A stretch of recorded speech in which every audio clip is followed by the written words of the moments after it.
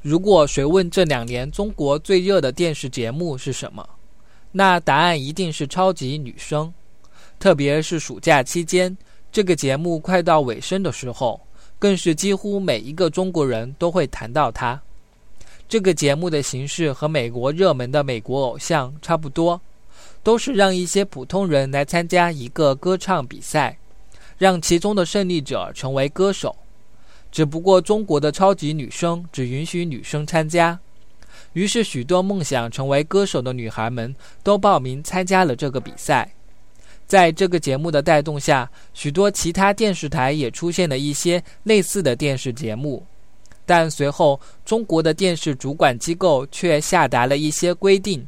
对这些节目进行了一些限制，认为这样的节目会对社会造成不好的影响，例如使更多的女孩子不想好好学习了。我认为新节目的受欢迎肯定是有原因的，反映了一般人的需要。我们不应该去限制它，而是应该使它有更好的发展才对。